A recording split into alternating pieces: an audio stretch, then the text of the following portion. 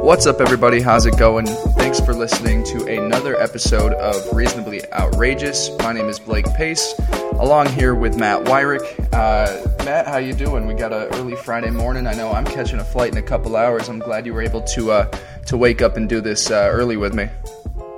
Yeah, I'm actually at Bethany Beach right now with the fam, enjoying what hasn't been super hot, but nice weather yesterday. I was able to tan out on the beach. The water's a bit too cold right now, but with my job starting next week and my brother reporting to basic training for the Army in 2 weeks, this was really the only time my family could go on vacation, so we took what we could get, and so far it's been pretty fun. That's awesome. And yeah, Matt is actually so dedicated to the podcast that he built his own mobile studio. Matt, do you want to tell us where you're recording today? Yes, I am recording from my car in the parking lot. It's very sophisticated. I don't have internet, though, so my skills are really going to be tested today in terms of the knowledge I have, so I can't cheat and look anything up, so should be fun. Yeah, if you need me to research anything, I can just type it in right at my computer, but yeah, it seems pretty luxurious. You got a nice vehicle in there. If you need to go, move around, of course, you got the keys, so you're all set. I'm all set, and I'm looking at the beach, so you know what? It's really not that bad. Yeah, so perfect view. I'm looking at a blank wall. So, whatever. Wow. Very jealous. It happens. So, all right, well, we're going to kick things off today with a team that plays basketball in New York, but it is not the Knicks. Recent rumors have come out that Kyrie Irving is seriously interested in joining the Brooklyn Nets after their playoff season this past year. A ton of good young players. Of course, the Nets traded away Allen Crabbe to unload his salary to be able to, not only bring in, a talented player like Taurean Prince, is a guy that I really like, actually, as kind of a bench reserve role kind of guy, but they also cleared up a max slot that will help them not only sign Kyrie or a max player, but it will also let them keep D'Angelo Russell on, who is set to be a restricted free agent. So, after all the recent rumors, people were connecting Kyrie to the Knicks. People were saying he might go to L.A. New York seems to be the destination, but it seems like Brooklyn is where he wants to end up. Matt, what were your kind of first thoughts when you heard about this?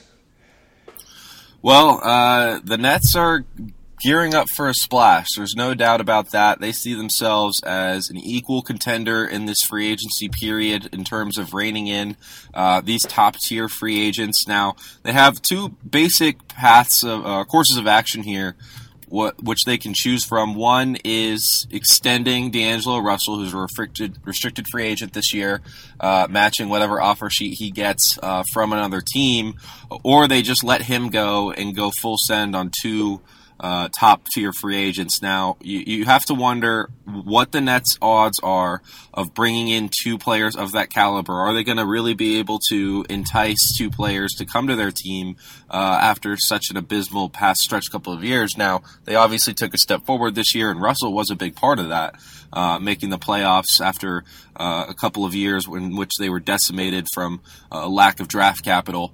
But they've rebounded nicely, and coming in here, it appears Kyrie is interested in going to the Nets. Now, we've heard a lot of rumors about him going to the Knicks as well, him possibly reuniting with LeBron in LA. So I don't really know what to believe in terms of what Kyrie wants, but the Nets definitely want him, regardless of whether or not they bring back Russell.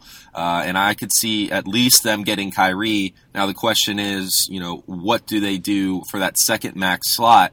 Do they go with, like signing a guy like Kevin Durant, with him having at least 10 years in the league, gives him a higher base salary and a max deal? I don't know if they'd be able to afford that. They'd be pushing the cap limit pretty tight there. So I think they'd have to go. I mean, they could sign Kevin Durant, but they'd have to get pretty creative now. I don't think Kevin Durant would go to the Nets. But what do you think? Do you think Russell is part of their plans, Blake, or are they going to be moving on?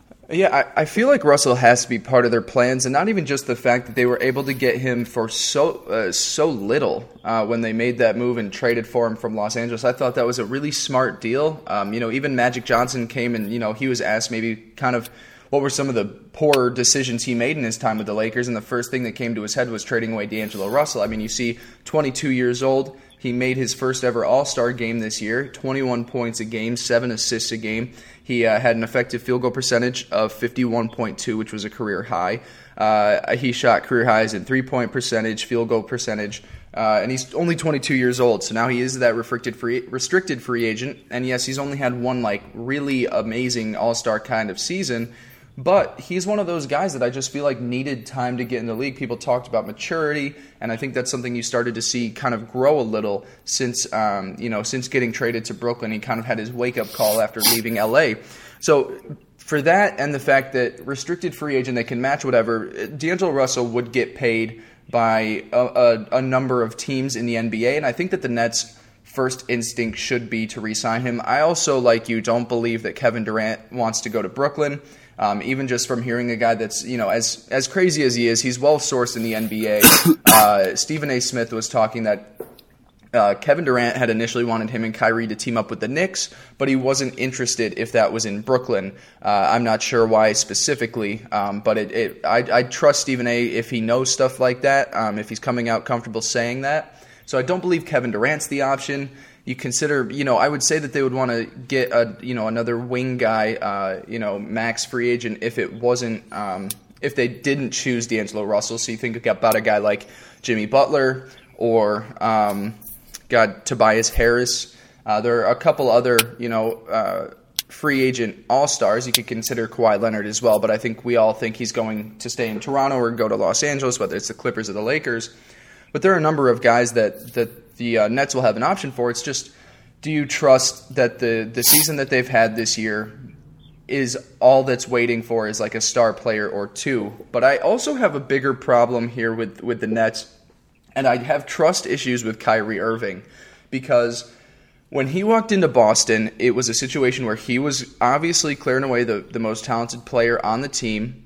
He was also the older guy around a lot of younger players that were still getting their groove in the NBA. You think about Jason Tatum in his rookie year. Jaylen Brown was in his second year, I believe, when Kyrie joined.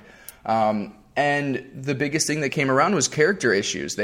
Kyrie wasn't able to work well with younger talent. And, if he came to Brooklyn, to me, that just seems like the same situation he'd be getting into. You think about some of the best players on their team. D'Angelo Russell is only 22 years old. You've got Jarrett Allen, who will be entering his third season in the NBA next year.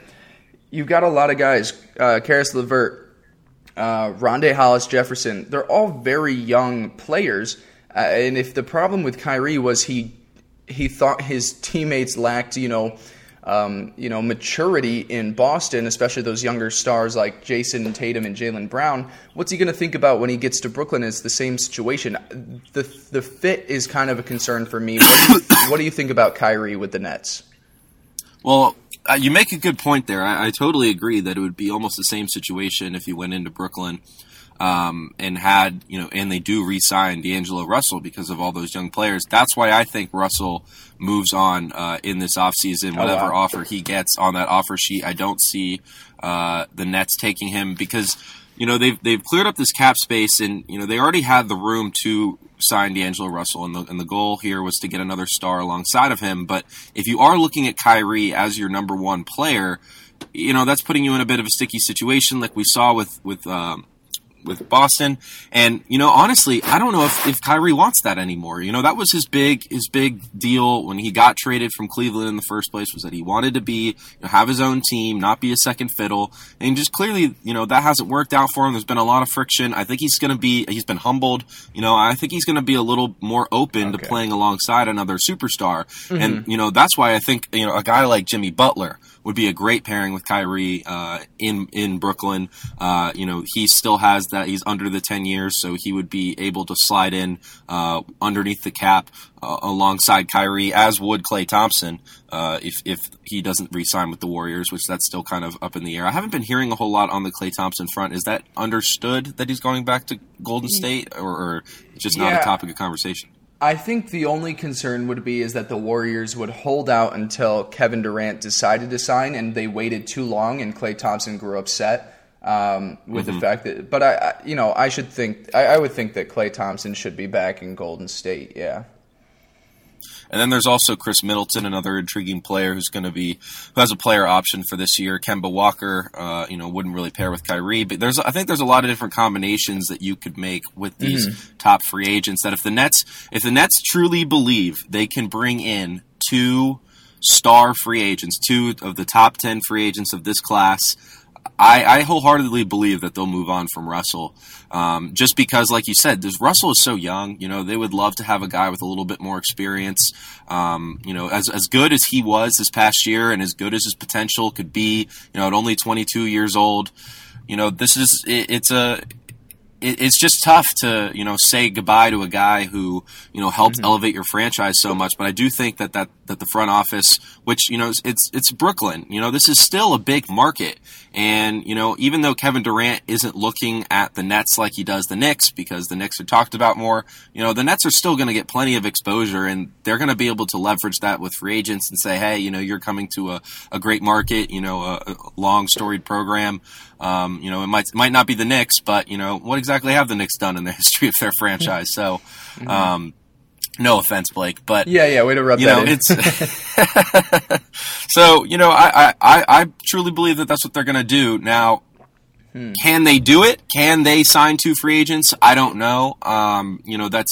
That is going to be tough because, they are still only the Nets. They're not the Knicks. They're not the Lakers. They're not the Celtics. They don't necessarily have that top tier pedigree just in terms of name recognition and things like that. But, with the way the franchise is on, the trajectory it's in, I could totally see the Nets being an attractive destination for free agents. I just haven't heard, the Nets seem to almost be late bloomers on this market where, we were hearing all about the Lakers. We were hearing all about the Knicks. We were hearing all about the Clippers.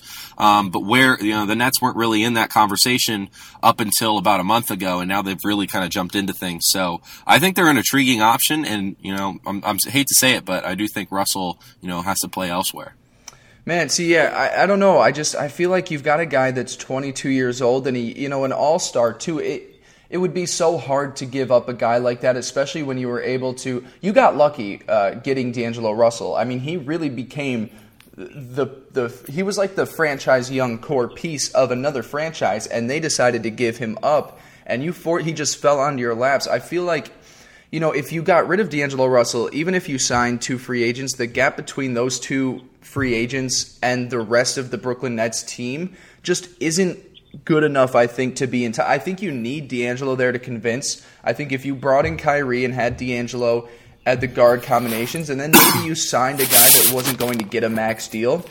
Maybe you bring in, one of those lower tier free agents that plays a forward position. I don't have the list of free agents, but I could look up some names. I just feel like that Julius would be, Randle, Brook Lopez, Boban Bogdanovic. Yeah. I think a guy like Julius Randle. I mean, if you brought him and you teamed him back up with D'Angelo Russell in Brooklyn, I think that'd be hilarious for one, just because they were on the Lakers at one point.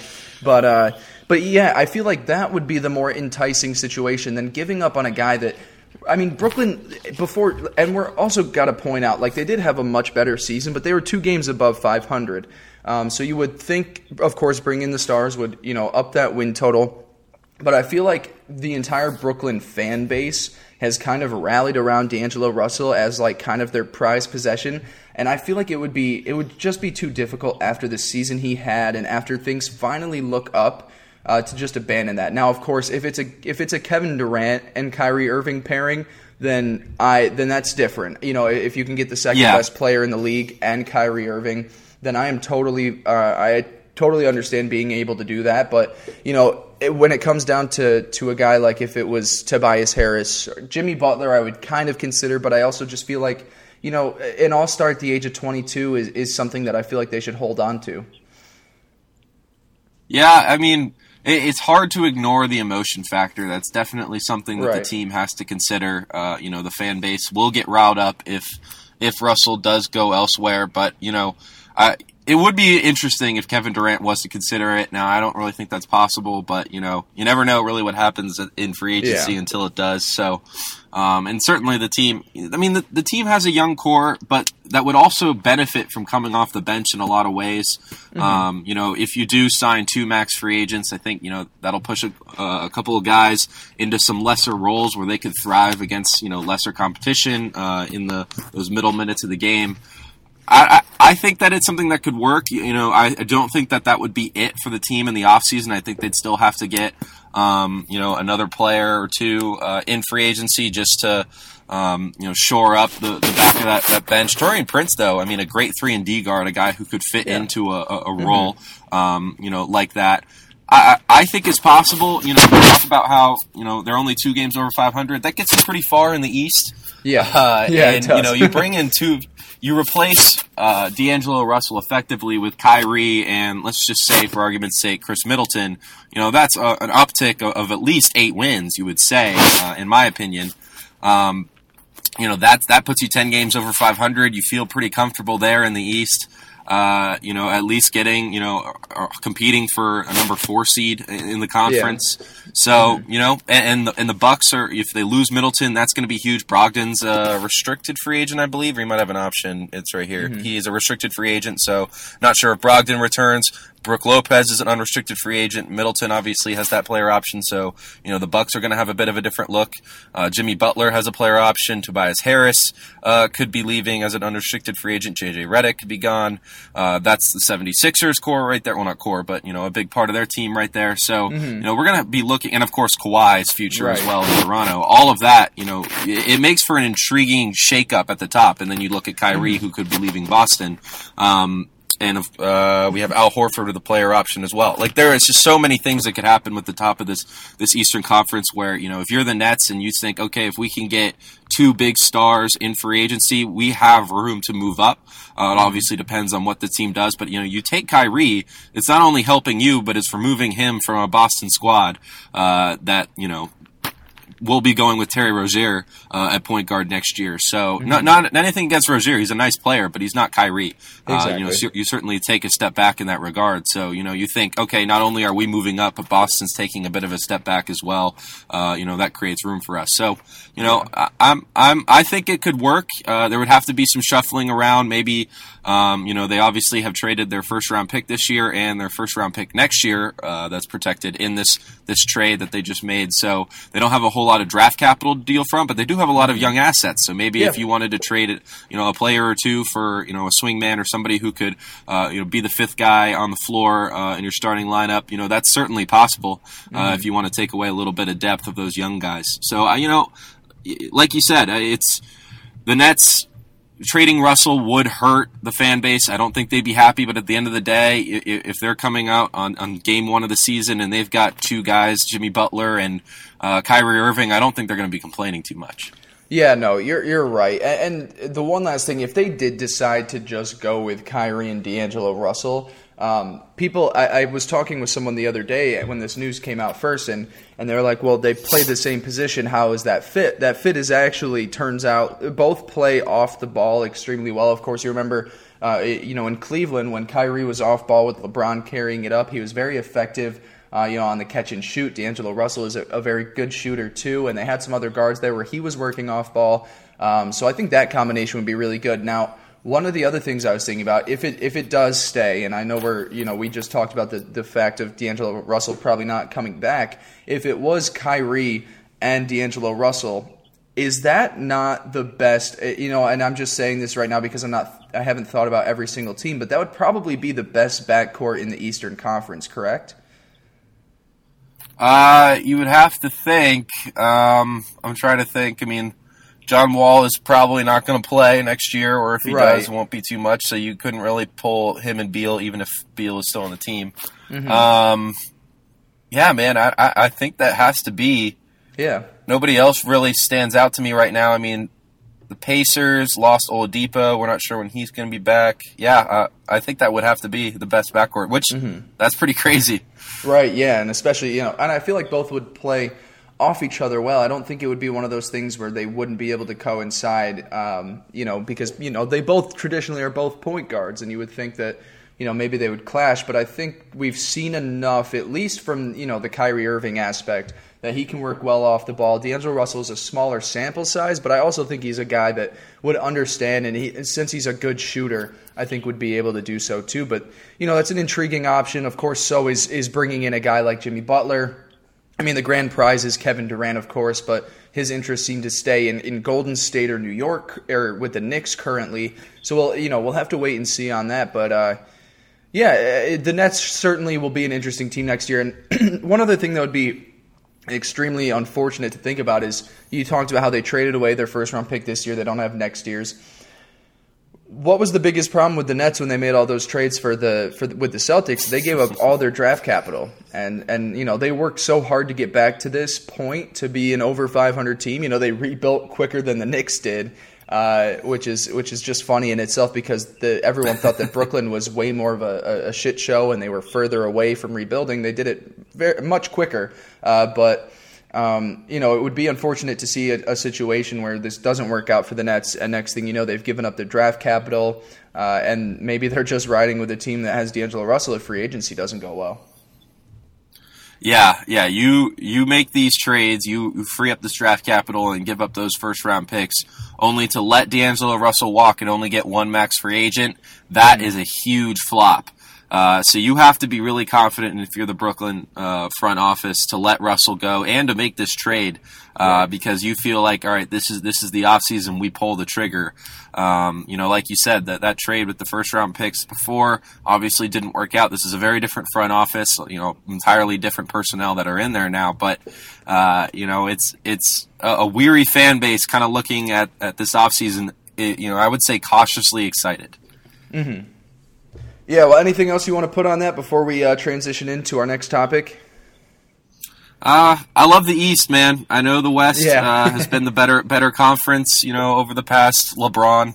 But yes. This season overall was a lot of fun to watch. I mean, obviously being a Wizards fan, the NBA has been just this kind of sad area for me. Between the Wizards being bad and the Warriors dominating over the past couple years, it's just kind of been hard for me to watch. But I think this year was more fun just because there was so much intrigue about which team came out of the East in a way that we haven't seen in a long time. I really thought it was going to be the Celtics entering the year. Then the Bucks throughout the season were just blowing everybody away. The Sixers looked like a threat. Then, of course, Kawhi and the Raptors just, finally put it all together. It was a lot of fun to watch. And, I'm really excited for the path that we're seeing. A team like the Nets, who 2 years ago, if you told me that they would have been, a threat for 2 max free agents with a path to the Eastern Conference Finals if they do things right. I mean, that's crazy. So I'm really excited for where the East is going. Hopefully the Wizards, kick off a rebuild already, get a front office. They still don't have a team president. Yeah. I think they're waiting for the finals to end, but it's been a nightmare over here in DC. So, oh well. But for now, we've got some pretty quality basketball in the Eastern Conference, and that's not something we've been able to say for a while. Mm-hmm. Yeah, it's certainly going to be competitive, and especially with the way free agency shakes up. You think if Jimmy Butler stays in Philadelphia, or if he goes to a team like Brooklyn, you've got guys like Kemba Walker. Is he going to stay in Charlotte? Is Kevin Durant actually coming to the Knicks? Who else is coming to the Knicks? Tobias Harris is a big free agent that, I'm not sure where he'll end up, but he could demand some big money after, his first All-Star season last year. Of course, Kawhi Leonard, if he stays in Toronto, what that does, because, of course, we've seen from them that they've been, the best team in the Eastern Conference. So, it's all going to be huge, and like you mentioned, also the Milwaukee Bucks. They've got a lot of big decisions to make if they're going to try and bring back everybody again. I would think that they would like to do so, especially with Brook Lopez, Middleton, and Brogdon. But those are 3 big guys that are going to demand a lot of money. So certainly going to be an interesting free agency, just alone for the Eastern Conference, but for the NBA in total, we could see a real shift in power by the end of the summer. So absolutely. Let's talk about a shift of power, Blake. Yeah. We haven't had very good transitions between our topics. I've noticed we always just say let's shift gears because we never really have a good transition. But that right there, I'm gonna just grab it and run with it. A shift of power. In the AL Central of Major League Baseball between the Cleveland Indians and the Minnesota Twins. The Indians have had a rough start to the season this year, currently sitting at 500, 31-31. They're 10.5 games back of the Twins after winning each of the previous, is it 3 or 4 division titles? I think it's 3, but it might be 4. I don't know. But they're 10.5 games back right now. 2 games back of the wild card, but the Twins look like one of the best teams in baseball, if not the best team, with how great of an offense they have. They've scored the most runs in baseball so far this season, 361 runs this season. They're the best run differential at plus 105. They've been an absolutely outstanding team this year, but the Indians have really been struggling. Obviously, have hit hard with injuries. They have Corey Kluber on the shelf. Carlos Carrasco was just announced he has a blood issue. Yeah. We're not sure when he's going to be back. Mike Clevenger on a rehab assignment right now. He should be back soon, but he has not pitched yet this season. And Danny Salazar, who's been out each of the last 2 years now, he had a tear in his shoulder. He still doesn't know when he'll be back. So that entire pitching rotation has been hit hard. And then the offense just has struggled. So, Blake, do you think, is there a chance for the Indians to climb back into playoff contention? Obviously, they're still in the wild card race, but the way they're playing right now hasn't exactly inspired a lot of hope. No, it certainly hasn't, and I do think that just given the injuries and, of course, the extremely unfortunate blood condition with Carrasco, like you said, we have no idea what his timetable is going to be.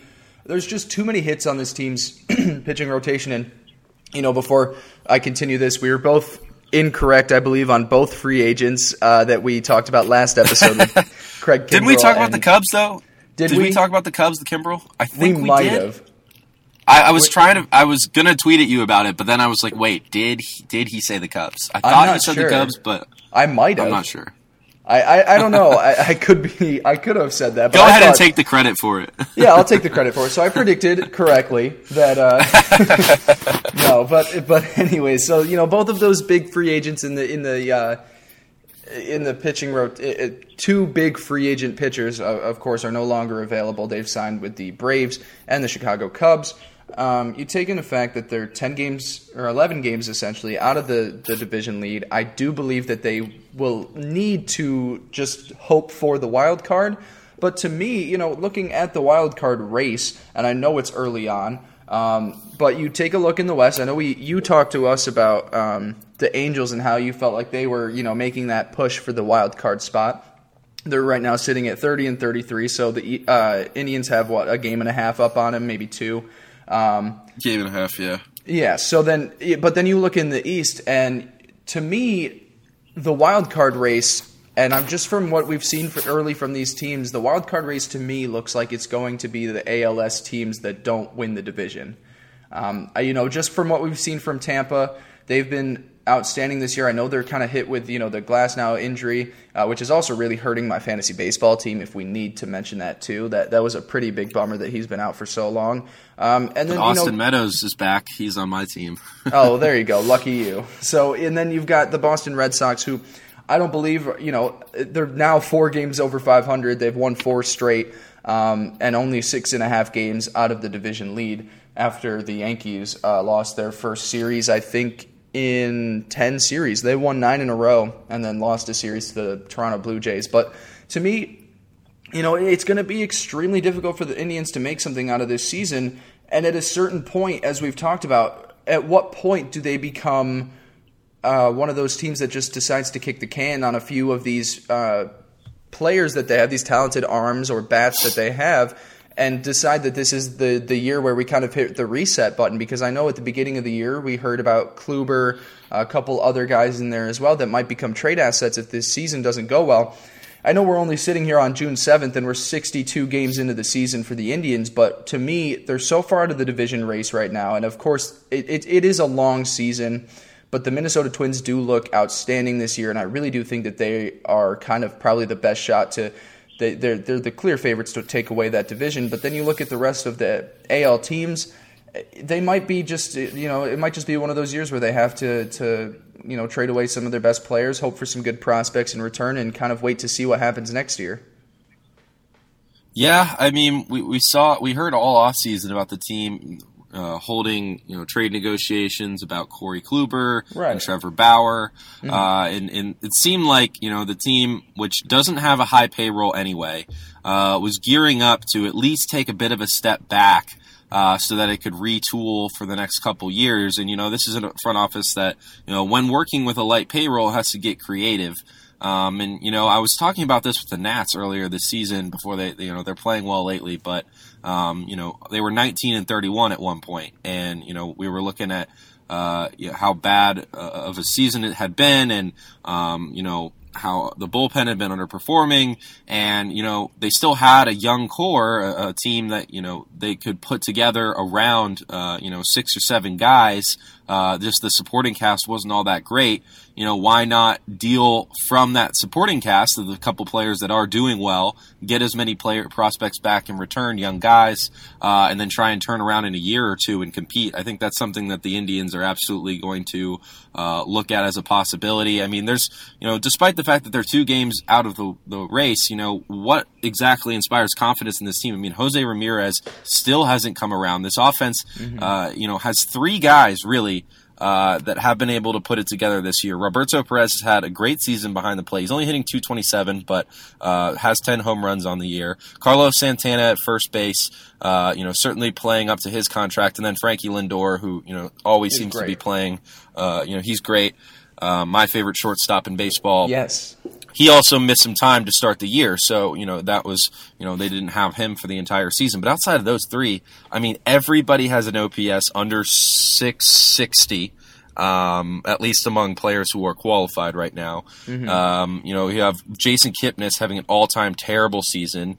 Hanley Ramirez got DFA'd. Carlos Gonzalez got DFA'd. Both of those experiments didn't work. Jose Ramirez, like I mentioned, just out of nowhere, really struggling this year, only hitting .204. He does still been stealing a lot of bases. He has 15 stolen bases on the year, making him still valuable in that regard. But when you're only reaching base at a 300 clip, that's not exactly going to help you all that much. I think the injuries in the rotation, plus, Trevor Bauer has been struggling a lot recently. He's gotten his ERA up to 3.93.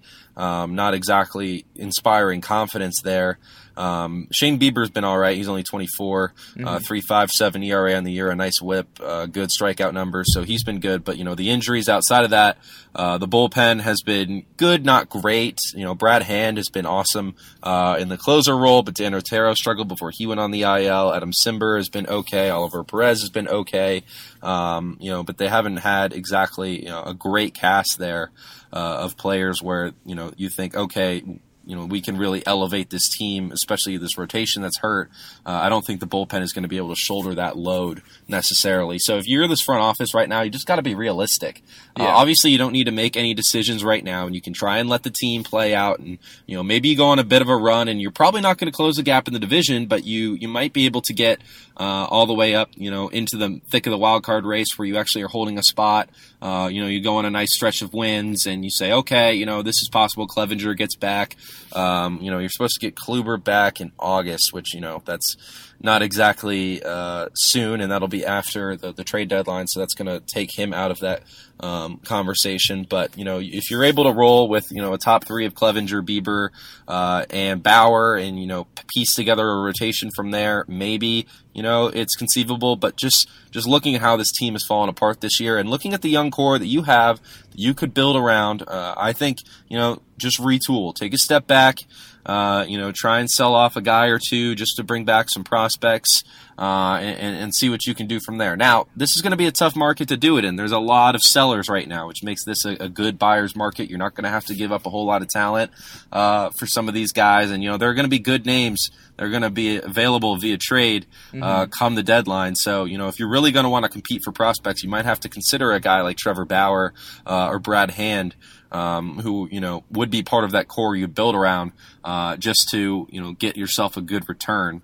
So we'll see if that's what they decide to do. But, overall, I don't think this is the Indians' year. And I'm going to go on record on June 7th right now and say that the Indians are done for 2019. They will not be making the playoffs. There you go. You heard it. Well, the thing is you talked about some of the trade targets from the beginning of the year, and it was Trevor Bauer and Corey Kluber as well were the two big names. And you take a look at how the team is hitting. They're second worst in terms of batting average, slugging percentage, and and hits as well. And then they're fourth worst in home runs, fifth worst in on base percentage.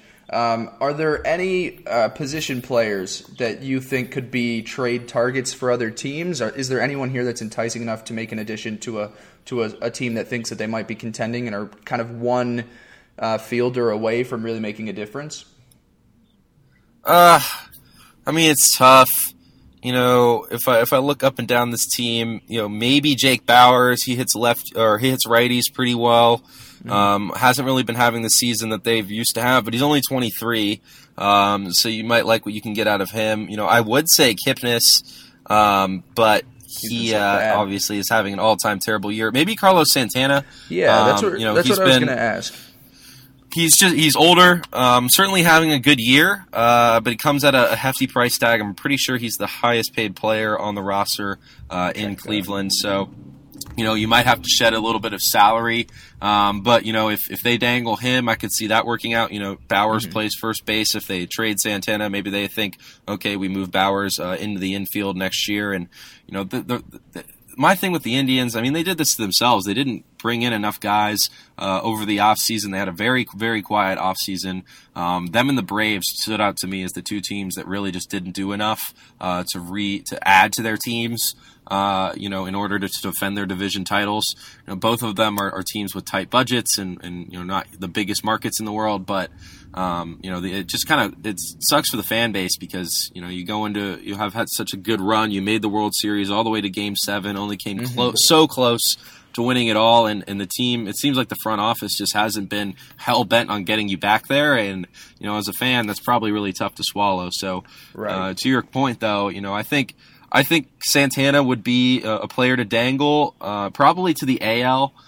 First base just isn't a position that a lot of teams are seeking out right now. You don't really need to pay a lot of money for a first baseman. It's kind of like a dime a dozen type deal. But if a team really likes the idea of Santana, I wouldn't be surprised if he got traded. He's like I said, he's older. Certainly wouldn't be part of a young core that Cleveland would want to build around. Right. Yeah. I mean, that's the thing. You need. Excuse me. You need to find the right fit. Santana is making the highest. He's making $18.3 million this year. Kipnis is in second, making $14.6 this year. So they are two of the more expensive contracts that they could be able to unload. One of the teams that just popped into my head thinking, about trade targets potentially, especially for that first base position, is if Boston wanted to shuffle up their infield. I know Chavis is able to play multiple positions in the infield. I know he is playing first base, but he could be a guy that you could move around to a position you might need elsewhere. I know he's very comfortable in second base, so maybe you bring Santana in to play first, and then you slide him over, and maybe you find Nunez, you find a lesser role for him. But that could be a team that I think, right now that may be thinking we need an extra bat, because I know the first base position has really been a struggle for them this year until they were able to place Chavis there. Yeah, I mean, there's certainly a team with the payroll to swallow it. Now, they would definitely have to shed money because I don't know if the Red Sox are trying to stay under the luxury tax this year. I'd assume not. They were one of two teams last year to go over that luxury tax threshold, and I know they started the year with a payroll over $200 million. So I'm not sure if they've exceeded it already. If not, they are very close. Right. Now, if you're the front office and you think, okay, we can make another run here. Let's do it. Let's go over the tax. Sure. But, when the team was making trades at the deadline last year, they were, sitting pretty at the top of the AL East. Obviously, the Yankees were keeping it close, but, they were on a 100-plus win pace, whereas right now they've been dancing around 500. I think that team needs to go on a bit of a run before we see them take a contract like Santana. I could see them making some lower profile moves if needed, if they're still kind of, where they are out now, only, having a chance at the wild card. And that's the thing is, the wild card, it was created, the wild card game was created to give more teams incentive to try and make it to the postseason, right? Because, a lot of times one team would run away with the top wild card spot, and that would just make the rest of the league just kind of be like, oh, well, there's nothing we can do to get that spot. We're all too far out. So, if there's two teams in one division just going back and forth, that's, nobody else is going to get that spot. So they created the second wild card spot to try and get more teams to be invested. But now, with it just being a one-game playoff, a lot of teams don't want to go all in on, the chance that they just lose in one game and then are gone. Which, as a Yankee fan, Oh, of course. Out of last year. I've been giving you all kinds of jabs today, Blake. I know, Sorry. yeah, you're really coming at my throat. How's that car you're sitting in? It's, you know what? I actually have it running. The AC's going. I can't complain too much. But whatever. But, and that's the thing now is the Red Sox, obviously they would have Chris Sale start that game. And, with the way he's been pitching lately, you have to think that the Red Sox think they have as good a chance of any of winning that game. But do you really want to bust through the luxury tax threshold, take an $18 million contract or the prorated version of it, whatever it is, onto your team, only to have a chance of either missing the playoffs altogether or, going out in that first game. So, that's, I think they need to show, a little bit more of a run, go off a little bit. I mean, they've gotten up to 500, which after their start is a feat within itself. Right. I think they're 28 now and 31, if I'm not mistaken. Oh no, 33 and 29. Oh, they've won 4 in a row. Yeah. So they're at 33 and 29. So if they continue to play like they have recently, sure. I just think that they need to kind of separate themselves from that 500 mark first, and then that would give the front office more confidence to make a move like that. Yeah. Well, it is one of those tough things to gauge where you are. It's so early in the season, but how long do we have until the trade deadline? How far away is it? It's July 31st, so we have about so yeah, you've got a decent amount of time. So if by that point maybe Boston is pulled within to, close enough to within the Yankees, and maybe the Yankees have faltered a little, and maybe they've surpassed the Rays, they could be thinking as a team that might want to swing the fences. But as you mentioned, they do also need to clear the space. You also think they might have bigger needs. Of course, I know their bullpen has been iffy at best this year, and of course, they lost a couple of big pieces last year, so maybe they would look into the bullpen to address their biggest needs. But, that could also come through Cleveland if they decided to trade for one of these starting pitchers that have been rumored to be available, or, maybe one of the arms in the bullpen as well. Absolutely. Should be interesting if they do decide to become sellers, Cleveland, at least. Cleveland. What pieces they do sell off, because, if they do decide to, put Trevor Bauer out there, with the years of control that he has and the relatively free team-friendly deal he's on, that's something that a lot of teams will be licking their chops at. You see a lot of these deadline moves and they're for rentals, but when you start throwing in players with several years of control, that makes it all the more enticing and really can drive. That's what drives up prospect value is years of control. And with the relatively low salary that Trevor Bauer does have, I think he would probably be the biggest trade asset for Cleveland this season. Yeah, it certainly seems like it could be happening. All right, well, I think that's gonna do it. Unless you have anything else on the Indians. Yeah, a little bit shorter of an episode this Friday. I know we were only covering left out football, but. Shorter episode, but we got a fun football segment coming up. Oh yeah, we do in the next week. So don't worry, everybody, you will not be disappointed. Of course. Well, thank you guys for listening to this episode of Reasonably Outrageous, if I can speak, Matt. If you want to follow us on Twitter, you can find me at Blake Andrew Pace. Matt is at Matt Wyrick FBB. For Federal Baseball. Matt, do you also want to put out your Charlottesville handle, just in case they want to follow you there as well?